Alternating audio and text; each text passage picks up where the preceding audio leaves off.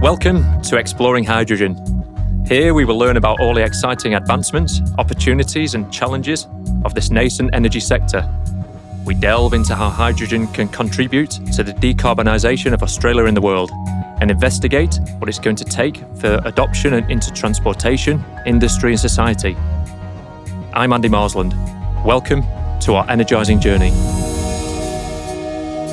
I'm joined today by two of the leaders from Geminar within the renewable gas business.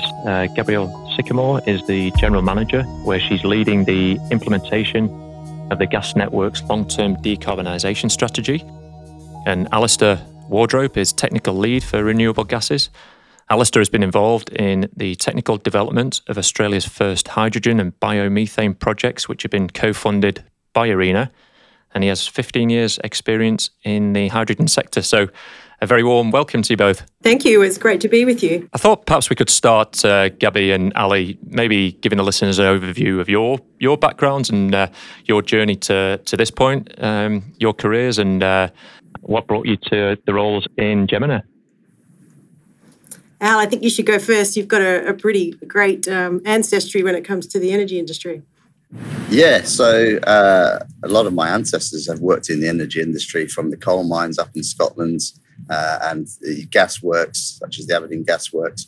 So for me, it's a privilege to continue on their legacy, continue to deliver energy to customers. I'm glad I'm not down a mine doing it. But more excitingly, developing technology, renewable hydrogen especially, is a passion of mine, and one I've been pleased to be involved with since the start of my career, really. Yeah, and I believe you were involved, did some research into race cars using hydrogen and EV. So perhaps we can talk about that a little bit later in the conversation. Gabby, can you tell me a bit more about your background? Yeah, so I've got more of a finance background. I worked with Alinta, which was a listed energy infrastructure company over in Western Australia, before moving to the East Coast and becoming a commercial manager looking after the high-pressure, long-distance gas pipelines. And that set me up really well to join the gas distribution business. I have a lot of opportunities to network with customers and industry groups and government agencies. I sit on the Future Fuels CRC. I'm a member of the Energy Networks Australia Gas Committee and Bioenergy Australia Board. So really great opportunities to interact with lots of different people who are all looking at how we can transition our gas industry and be part of that renewable energy future. Fantastic. And what are the commonalities between the work that you're doing at Bioenergy Australia and Future Fuels CRC, and how that links into the work that Geminar is doing? And perhaps for the listeners, if you won't mind giving a more general overview of what a CRC is. So the Future Fuels Cooperative Research Centre is really a collaboration between research providers and academics, government bodies, technical regulators and industry. And we do research and development together. So we've got a $90 million program that's going to be delivered over 7 years. We're partway through. So the focus of the Cooperative Research Centre is to understand the implications for hydrogen, biomethane and other future fuels on the way we design, operate and utilise gas infrastructure in Australia as part of achieving those clean energy goals.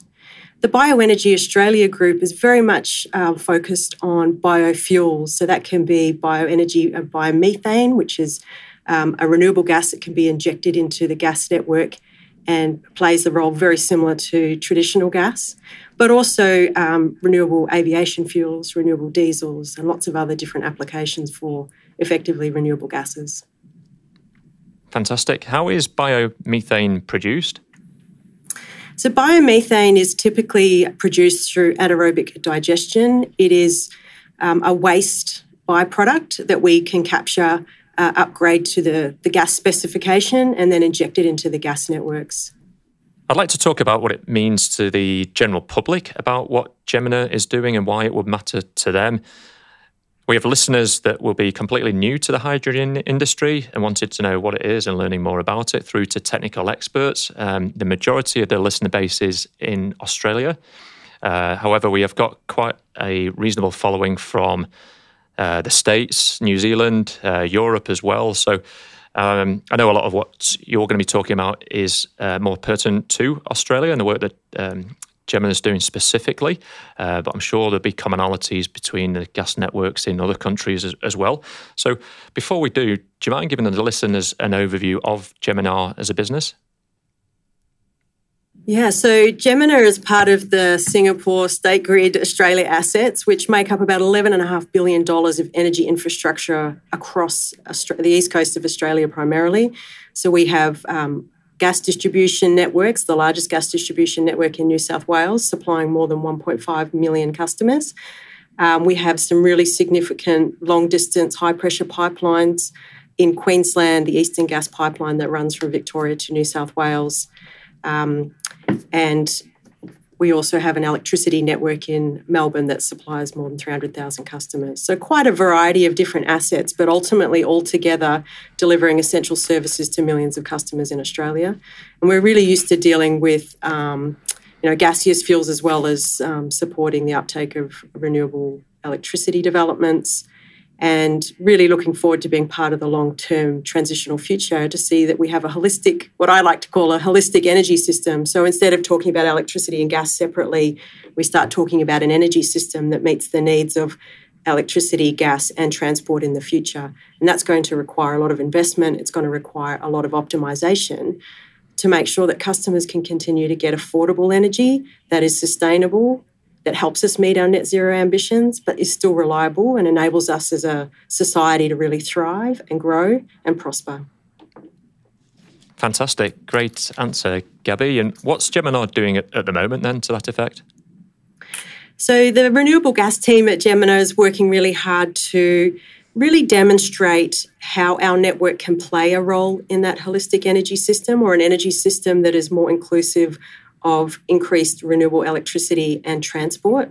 And so what we can do is to try and, de-risk projects. So if we do a smaller demonstration scale power to gas project, for example, then we can work really closely with government bodies, customer groups and stakeholders to understand what it means from a technical and a regulatory and a safety perspective, such that those projects can get bigger and scale up over time. The really great example is our Western Sydney Green Gas Hub that was operational earlier this month. That's a small-scale power-to-gas facility. Now, power-to-gas, or having an electrolyser produce green hydrogen from renewable electricity, is something that's been happening internationally for quite some time, but it hasn't been done in Australia, and this was the first time it had been done in New South Wales. Ali, could you explain a bit more about the Western Sydney Green Gas Project? So, what the project is and what you're looking to achieve from that project? Western Sydney Green Gas is the first renewable hydrogen project funded by ARENA. It is now up and running. It's been a labour of love for myself and a bunch of people here at Gemina and Simfra to get it built and up and running. It is effectively the most complex renewable hydrogen project in Australia today. It has a lot of features that are new, so we're really pushing the boundaries. So at the heart of it is an electrolyser. We generate hydrogen and we inject that into the gas network. But we also have a number of other features. So we have a pure hydrogen pipeline on site, and it's effectively a transmission pipeline, a very small one, but it stores hydrogen. And through that storage, we can decide and control the amount of hydrogen we inject and blend into the network. But we can also use that stored hydrogen to deliver via a compressor to tube trailers and a contract we have through Coregas. But also on site, we're developing a micro turbine and a fuel cell solution, so we can generate energy, electricity, and produce that back into the electricity grid, such as periods of time when energy prices are very high and there's a lot of demand. We can do that. It's a small facility, so it is an R&D exercise for Gemina. We want to understand how this technology interacts with not just the gas network, but the other energy industries as well, so electricity and transports primarily.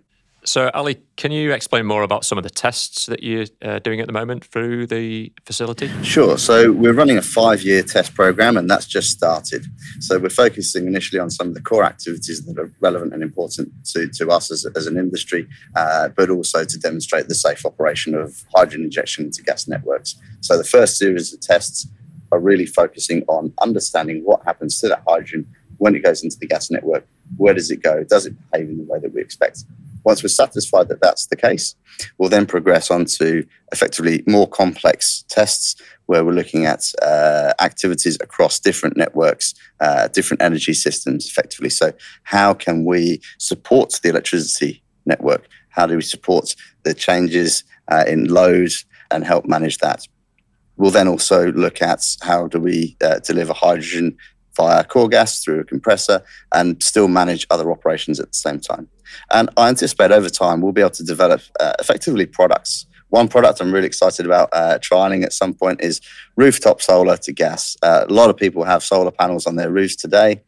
It is quite possible that in the future, through technologies such as this, they'll be able to export their surplus power that they're not using into the electricity grid, convert that to hydrogen relatively efficiently, and then use that hydrogen in the evening for their hot showers. And effectively, it's their own energy that they've produced, but they're using a network service to store and convert that energy. I think there's probably lots of products that we can trial and test. Some won't be viable, but I think some will. And this is the importance of doing R&D activities such as this. Fantastic, and congratulations to you and the team and what has been a great achievement. So what percentage is the gas blended in at the moment? So we've designed a project that blends to 2% by volume. Now that's a really small quantity of hydrogen to blend, but as I said, it's really about making sure we build that good social license and confidence with technical regulators that this can be blended safely without any impact to downstream customers or any impact to appliances. And that's the one thing that I think is really important on the hydrogen journey, is taking everyone with us, not people feeling like they're being forced to take a gas they don't understand. We want them to be really confident that what we're doing is transitioning to a greener future where they can continue to use the appliances in their home confidently, knowing it is a cleaner energy. And when you burn hydrogen, effectively you produce water. So it is a really super clean fuel and will be part of the future of delivering green energy. Great stuff. Are you able to talk more about the MOU with Hyundai and Core Gas and what the offtake is going to be used for? Sure. So Gemini has signed an agreement with Core Gas, and Core Gas will be taking gas from our Western Sydney Green Gas site, and they effectively are already distributors of hydrogen, so they're able to replace their existing hydrogen with green hydrogen from our facility, as well as deliver hydrogen to new offtake such as transportation. Currently in New South Wales, there's only one refuelling station, and that's for fuel cell electric vehicles, and that's at Hyundai's Macquarie Park. And so we'd be really keen to see over time, with the New South Wales government's hydrogen strategy, a larger amount of investment in green hydrogen refuelling stations so that small passenger vehicles and the like can also get access to green hydrogen in time. But at the moment, our facility will be one of the only locations to produce green hydrogen for the purposes of refuelling. So Core Gas will pick it up and take it away in a tube trailer for offtake for other people. And we hope that's just step one in a larger refuelling rollout that'll enable mums and dads to have hydrogen fuel cell vehicles in time. Yeah, great stuff. Yeah, so and tube trailer is a transportation, is it? So yeah, pretty much as it sounds? Very much so. You know, the big red tubes that get filled up and then are taken away on a large truck. So really effective method of transporting relatively small quantities of gaseous fuels. Are you able to talk about some of the challenges through the Western Sydney Green Gas project and some of the learnings from going through that process? From my perspective, some of the early challenges with getting a project of this kind away was it was really novel technology. We were really doing something quite different. And many people would say, well, why is a regulated gas distribution business investing in research and development? Why wouldn't other people better positioned do that? And I think what's really important is that we have greater confidence in our readiness of our infrastructure to be repurposed to take blended hydrogen and in time provide, pure hydrogen products and services.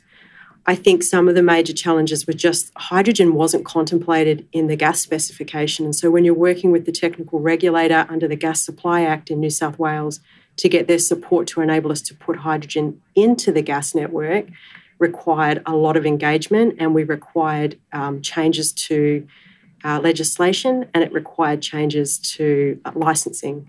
And so many years ago, when we had Towns Gas running through our gas infrastructure, that did have significant quantities of hydrogen in it, roughly 40% hydrogen in Towns Gas. Fast forward into the 80s and 90s, we switched across to natural gas and it had no hydrogen in it. So a lot of the legislation and definitions of natural gas don't refer to hydrogen. And so when you want to introduce hydrogen into a natural gas blend, you really do need to take the technical regulator and policymakers on a journey with you to understand why that's a good thing for customers. So some of those unknowns required, quite a lot of time and engagement to get the confidence that it was appropriate to put hydrogen into the infrastructure, and that ultimately customers' appliances weren't going to be impacted. And so that requires a lot of research and development, and that's really where we do work closely with the Future Fuels Cooperative Research Centre and others to make sure that we've got the best research that we can share with all those interested parties to give them that confidence that we can do this safely. Because our business has been working around gaseous fuels for a very long time. We're very confident working around it. We have really good systems and protocols. Our people are trained really well. And we think that's a really great place to start when you're looking to introduce hydrogen into an existing network safely. What are some of the characteristics of hydrogen gas? So I'm thinking perhaps you could talk about the lack of smell. I believe when it burns, it's clear in colour. So how is Geminar and others considering to make the gas as safe as possible? Yeah, it's a really great question. Hydrogen is odourless and colourless. When you're blending it into the network, though, it will take on the characteristics of the methane, so there is colour. We've looked at some of the outcomes from the UK trials. They've been testing hydrogen blends up to approximately 20% through cooktops and gas hot water systems and the like, and they are still seeing colour come through. So there is some safety aspects that still need to be worked through at really high blends. But when we're talking about the 2% blend that we're doing, up to a 10% blend, which is really the aspiration for the industry to get to a 10% blend by 2030 or sooner, there'll be no issues from a customer safety perspective because there will be sufficient odorant and sufficient colour in the blended gas that they actually get in their homes and businesses. Great. And in the longer term, beyond 2030, what would need to happen to move to pure hydrogen, so 100% hydrogen through the gas network? What changes need to be made, both through the network and for the end users? It's a really, really good question. And the way I think about it, because there's many unknowns in this, and we're going to be working together with a lot of stakeholders, customers and governments to really develop robust roadmaps for the future to get to higher proportions of hydrogen and renewable gases.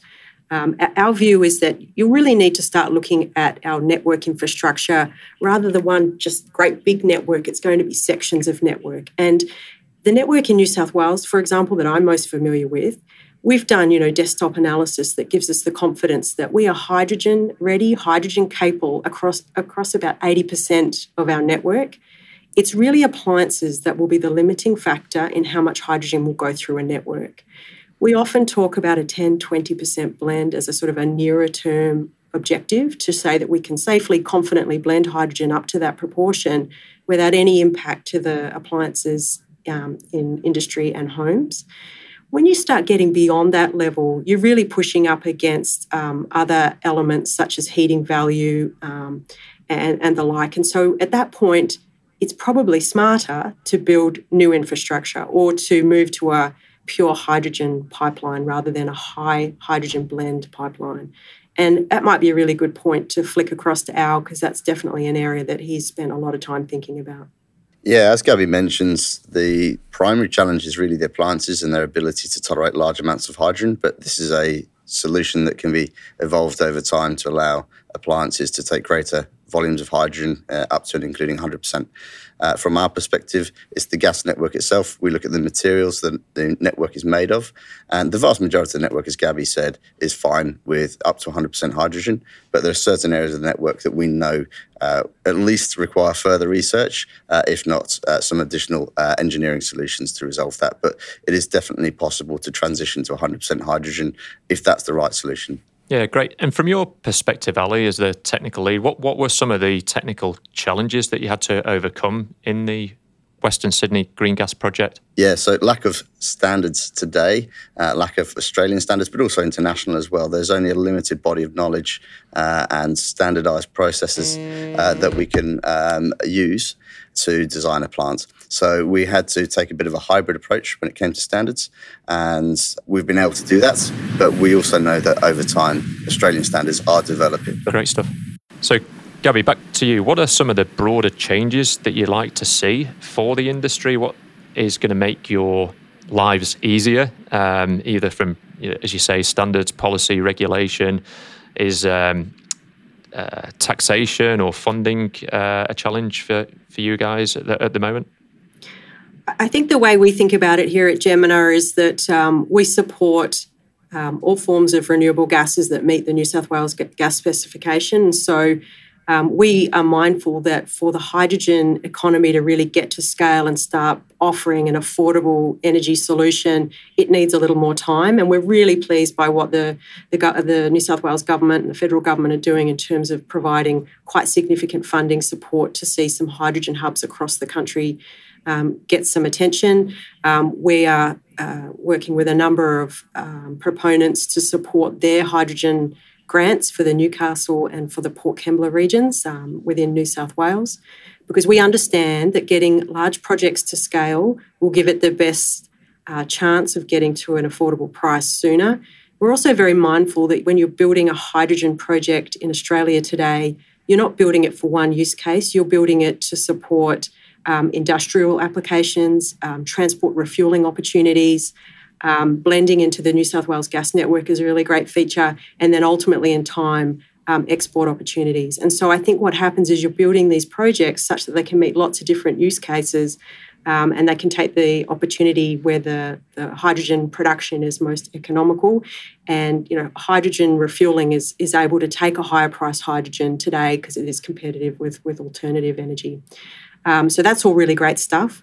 In the meantime, we're also championing renewable gases such as biomethane. Now, biomethane is coming from largely waste sources, whether that's agricultural waste or wastewater treatment facilities.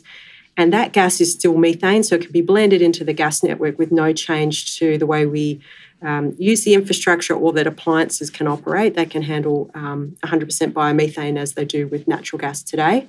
And so that will buy time for hydrogen to start to prove up a little bit further in terms of its economics and the research and development that's needed to make sure that higher levels of hydrogen can be accommodated in existing gas infrastructure where more research might be required. So lots of great opportunities to bring renewable gases to market. To support it, we really do need to see some policy settings such as certification. So a bit like electricity at the moment, you can buy a green electricity certificate that shows that you've underwritten the creation of a green electron without you necessarily having to get that green electron in your own energy mix. And we want to see the same thing apply to gas, which is effectively certificates that mean you can buy and trade green gas and we can deliver it all over Australia, and that gas can compete as an alternative form of renewable energy. So certification is really key. And I think simplification when it comes to managing all the different technical requirements, and ultimately some of the work that's happening at the moment with the Australian Energy Regulator around supporting the future of renewable gases and the sorts of investment that might be needed to enable gas networks to continue to transition to a renewable gas future. Yeah, great stuff. Gabby, you spoke about the broad and diverse opportunities for hydrogen.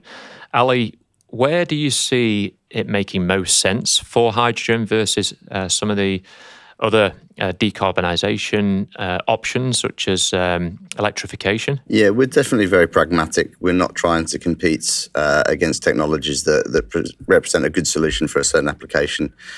We do see hydrogen, renewable hydrogen, being able to step into existing chemical industries, replacing hydrogen that comes from fossil sources in the future and supporting that. We also see hydrogen displacing natural gas as a fuel for all wide range of purposes. And of course, hydrogen can continue to be used as a high temperature fuel for high temperature applications. Also, we have transports, heavy duty transports, both trains, trucks, etc.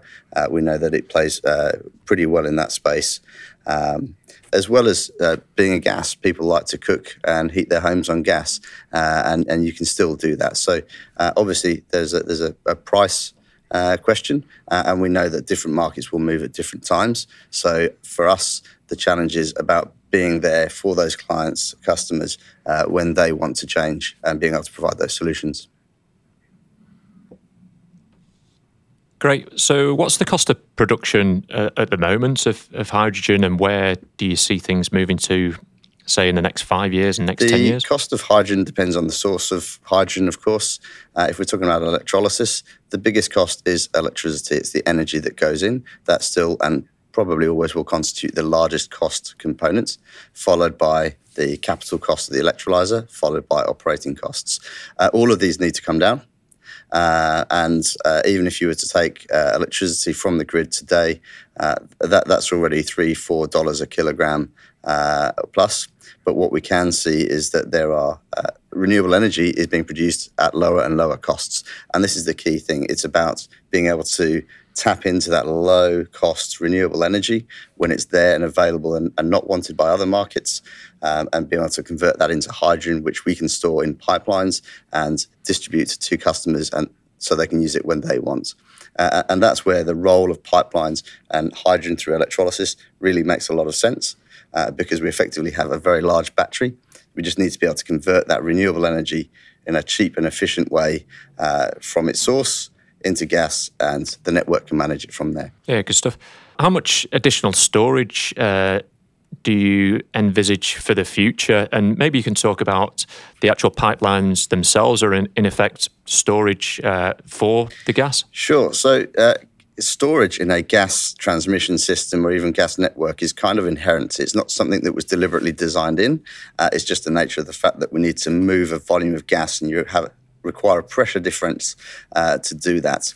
So the current gas network that we operate stores around 86 gigawatt hours of energy in line pack. It's a phenomenal battery, and it will actually, in some cases, can run for days if you cut off supply. And people obviously don't really see the gas network in that way, but that's an inherent feature of its design. We can just apply the same if it's hydrogen. Hydrogen has a lower volumetric density than natural gas, but still it will contain a large amount of storage. To put that in context, if we had a transmission pipeline that operates at typical transmission pressures and diameters and so on, the line pack, which is the difference between the maximum operating and the minimum operating pressure, is the equivalent of about 40 to 60 megawatt hours per kilometre. So you can imagine if you have a pipeline that's several hundred kilometres long, it's not long before you're in the gigawatt hour capacity of storage in that pipeline alone. That's why it works so well with renewables. Yeah, great. Could you explain to the listeners a little bit more about the Malabar biomethane project? So I understand that's using sewage. Yeah, sure. So at Malabar, this is the first in Australia where a source of biogas is being captured and converted into biomethane. What that means is we remove all of the impurities, and we basically have almost 99% methane, which is then network quality and can go into the gas network. So with Malabar, Gemina is working collaboratively with Sydney Water, and we are at the point where we're now going towards construction, and hopefully next year we will have built and commissioned this facility, and we'll be injecting the first renewable gas from biomethane, from biogas into the network. Yeah, it's a super exciting project, and we're also working with ARENA's giving us co-funding for that project as well. So between the Malabar project and the Western Sydney project, there's roughly $30 million being invested in renewable gas projects. One of the interesting parts of Malabar, in addition to its being the first time we're injecting biomethane into the gas network in Australia, is the green gas certificate scheme we're working with Green Power to establish. So it'll be a voluntary scheme, but it's about ensuring that we can introduce a green certification process so that customers can confidently acquire green gas certificates to match the amount of fossil fuels that will be displaced, and enable them to confidently reduce the emissions intensity of their energy mix by procuring green gas molecules. Great stuff. And how much collaboration is being done internationally? I'm thinking with the with ISO standards and things like that. Are the Future Fuels CRC working closely with ISO? So with regard to hydrogen standards, Standards Australia has set up a working group called ME93, and that committee is effectively the mirroring committee for ISO TC 197, which is the ISO working group for hydrogen standards. So they cover a very wide range of hydrogen standards for all sorts of applications. And ME93 is progressively reviewing these, adopting or modifying, and in some cases proposing new standards. So this is very much to make sure that Australia has that suite of standards available in Australian standard format, but also recognising some of the different standards and different requirements in Australia, whether it's electrical and so on, so that they're harmonised and basically making it easier for project proponents to roll out new projects and procure equipment that is both safe but also recognised for operation in Australia. Great.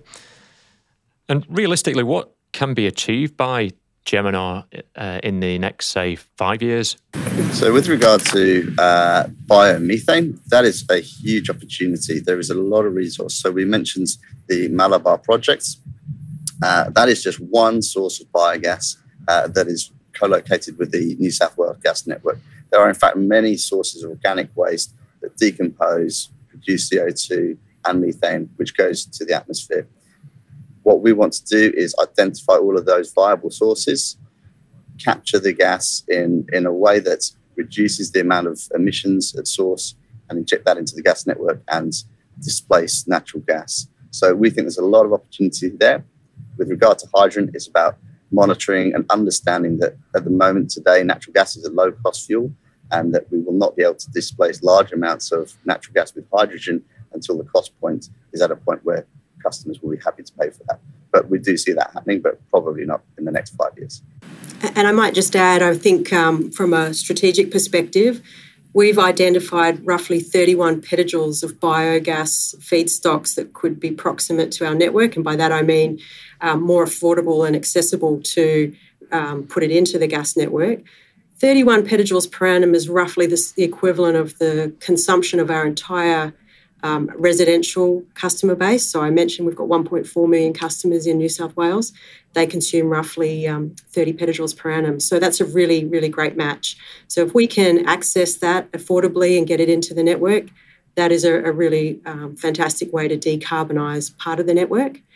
We also then will be working really closely, as Alistair said, to make sure that we are making sure our network will be part of a hydrogen economy. And through that, we mean making people confident that our infrastructure can be utilised for blending, and that in time we're designing solutions for 100% hydrogen networks where customers are looking for that. There's lots of fantastic opportunities out there. There's the new Western Sydney Parkland City, which the government are designing to be a hydrogen-ready city of the future. And so that'll be a really good opportunity to have a look and understand what role hydrogen might play in a future context. And so some of those things are really exciting. But effectively, we're confident that the New South Wales Gas Network will be a pathway for decarbonisation for our industrial customers. We have roughly 400 of the really big, large manufacturers who are also working with New South Wales Government because they are, in some cases, high emitters who are actively looking for new technologies to help them bring down the carbon intensity of their manufacturing processes. And we believe we can partner with them to find solutions that are affordable. And so I think what is really achievable in the near term, a lot. But we need to work together, and I think we need to recognise there's no silver bullets in our decarbonisation journey. The gas network can play a role alongside electricity, but pure electrification might only be appropriate in some use cases. And we're trying to find solutions so that customers have choice, that innovation is still really important in terms of what we're looking to design for, and that we know that there'll be increasing demand for energy when we bring transport into the mix. And so there's a lot to do, and we're looking for solutions, and we want to keep all options on the table until we have found the right way forward and continue to innovate alongside our customers. That's great. Speaking about innovation, either within the work that you're doing at Geminar or more broadly, are there any particular innovations or technology developments that have captured your attention recently? I think innovation is absolutely the key. And sometimes we see people challenging the role of hydrogen, but my belief is that ignores all the innovation and change that's going to happen in this space. If we go back and think about the role of batteries 20 years ago and the role of solar panels 20 years ago, they were not really regarded as going to be major players in the energy mix, which we now know they are. And my view is the technologies we're talking about today, whether it's through biomethane or hydrogen through electrolysis, we're going to see a lot of changes, a lot of improvement, and some significant cost reductions. And that's only going to come through innovation. So the technologies that we look at today definitely going to evolve, which means cheaper gas, cheaper renewable gas that we'll be able to bring to customers. And that's something that obviously as a network operator, we keep an eye on, we monitor, and are to an extent part of the development of, but that's obviously for the manufacturers and suppliers and universities to work hard, and we'll continue to support them in doing that. Yeah, that's great. Just digressing, Ali, reminds me of my IT teacher in high school. He was in his 60s when he was teaching us, and he had involvement with IBM in his earlier life. And in the introduction of computers, he was saying that IBM were looking at one computer in Manchester and one computer in London that were going to talk to each other. And obviously, here we are today when everyone's got one or multiple computers, and it's interesting to see where we can move to, and without having those sort of immediate blinkers on. Of the challenges that we face. Yeah, definitely. I think if history tells us anything, the need to adapt, modify, and continually evolve is very important. So for the challenge for a regulated network such as ourselves is understanding how can we leverage those innovations the best possible way we can for our customers, but always recognizing that we don't know everything. We don't know what's about to come around the corner. So we're very much setting ourselves up to be adaptable to whatever is viable and whatever the customers want.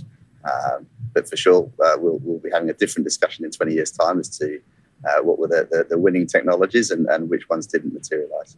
That's great. Is there anything that we haven't spoken about? Any other messages that you'd like to get out to the listeners? Any other information? I think some of the key messages I'd like to leave your listeners with is that we're doing a lot of work to try and ensure that we've got an energy system that's really robust and reliable. And I think I'm really excited about working for an energy company that is doing research and development.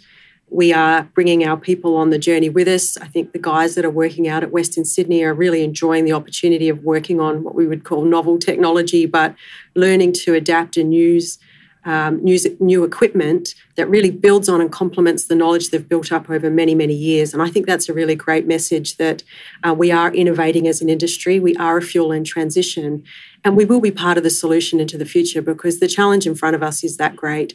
But we need really good people to come on the journey with us, whether that's customers who have open minds to try new things, whether that's regulators to keep an open mind when we're looking to design new ways of working, and we will work safely and bring them on the journey with us. But I think it's that mindset shift that the whole industry will need to keep all options on the table and create a future that we all want to be part of.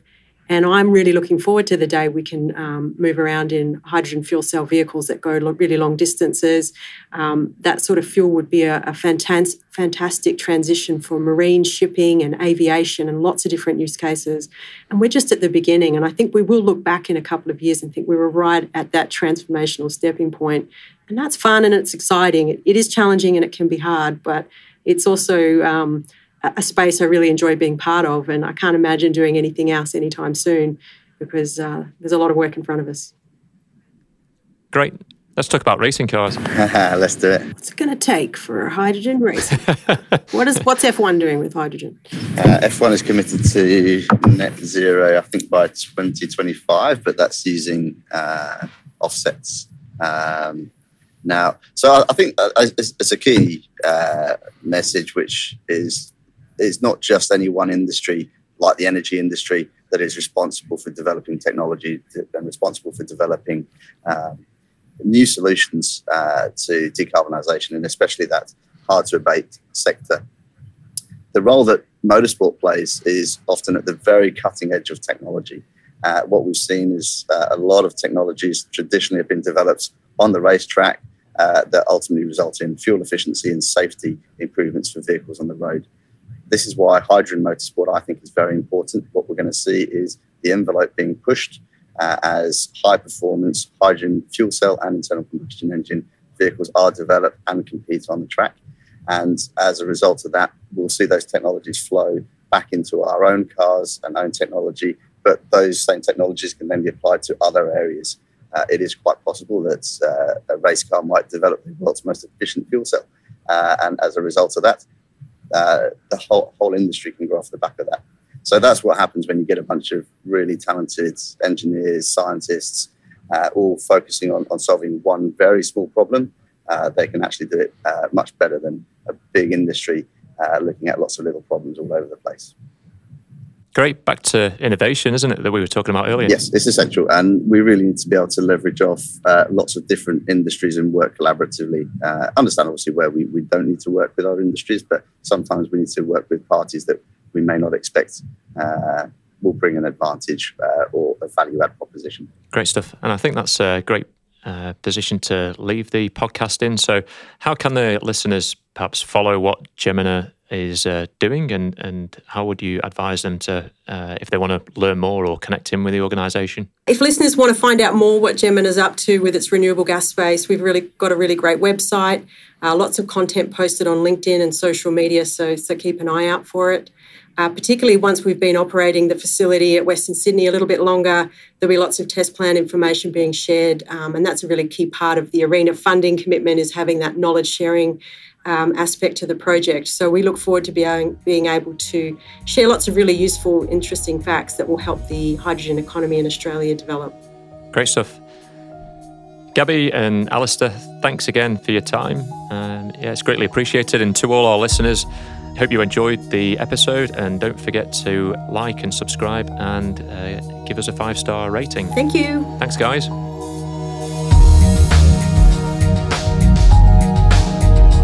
I'm Andy Marsland. Hope you enjoyed the show. Thanks for joining us on the hydrogen journey.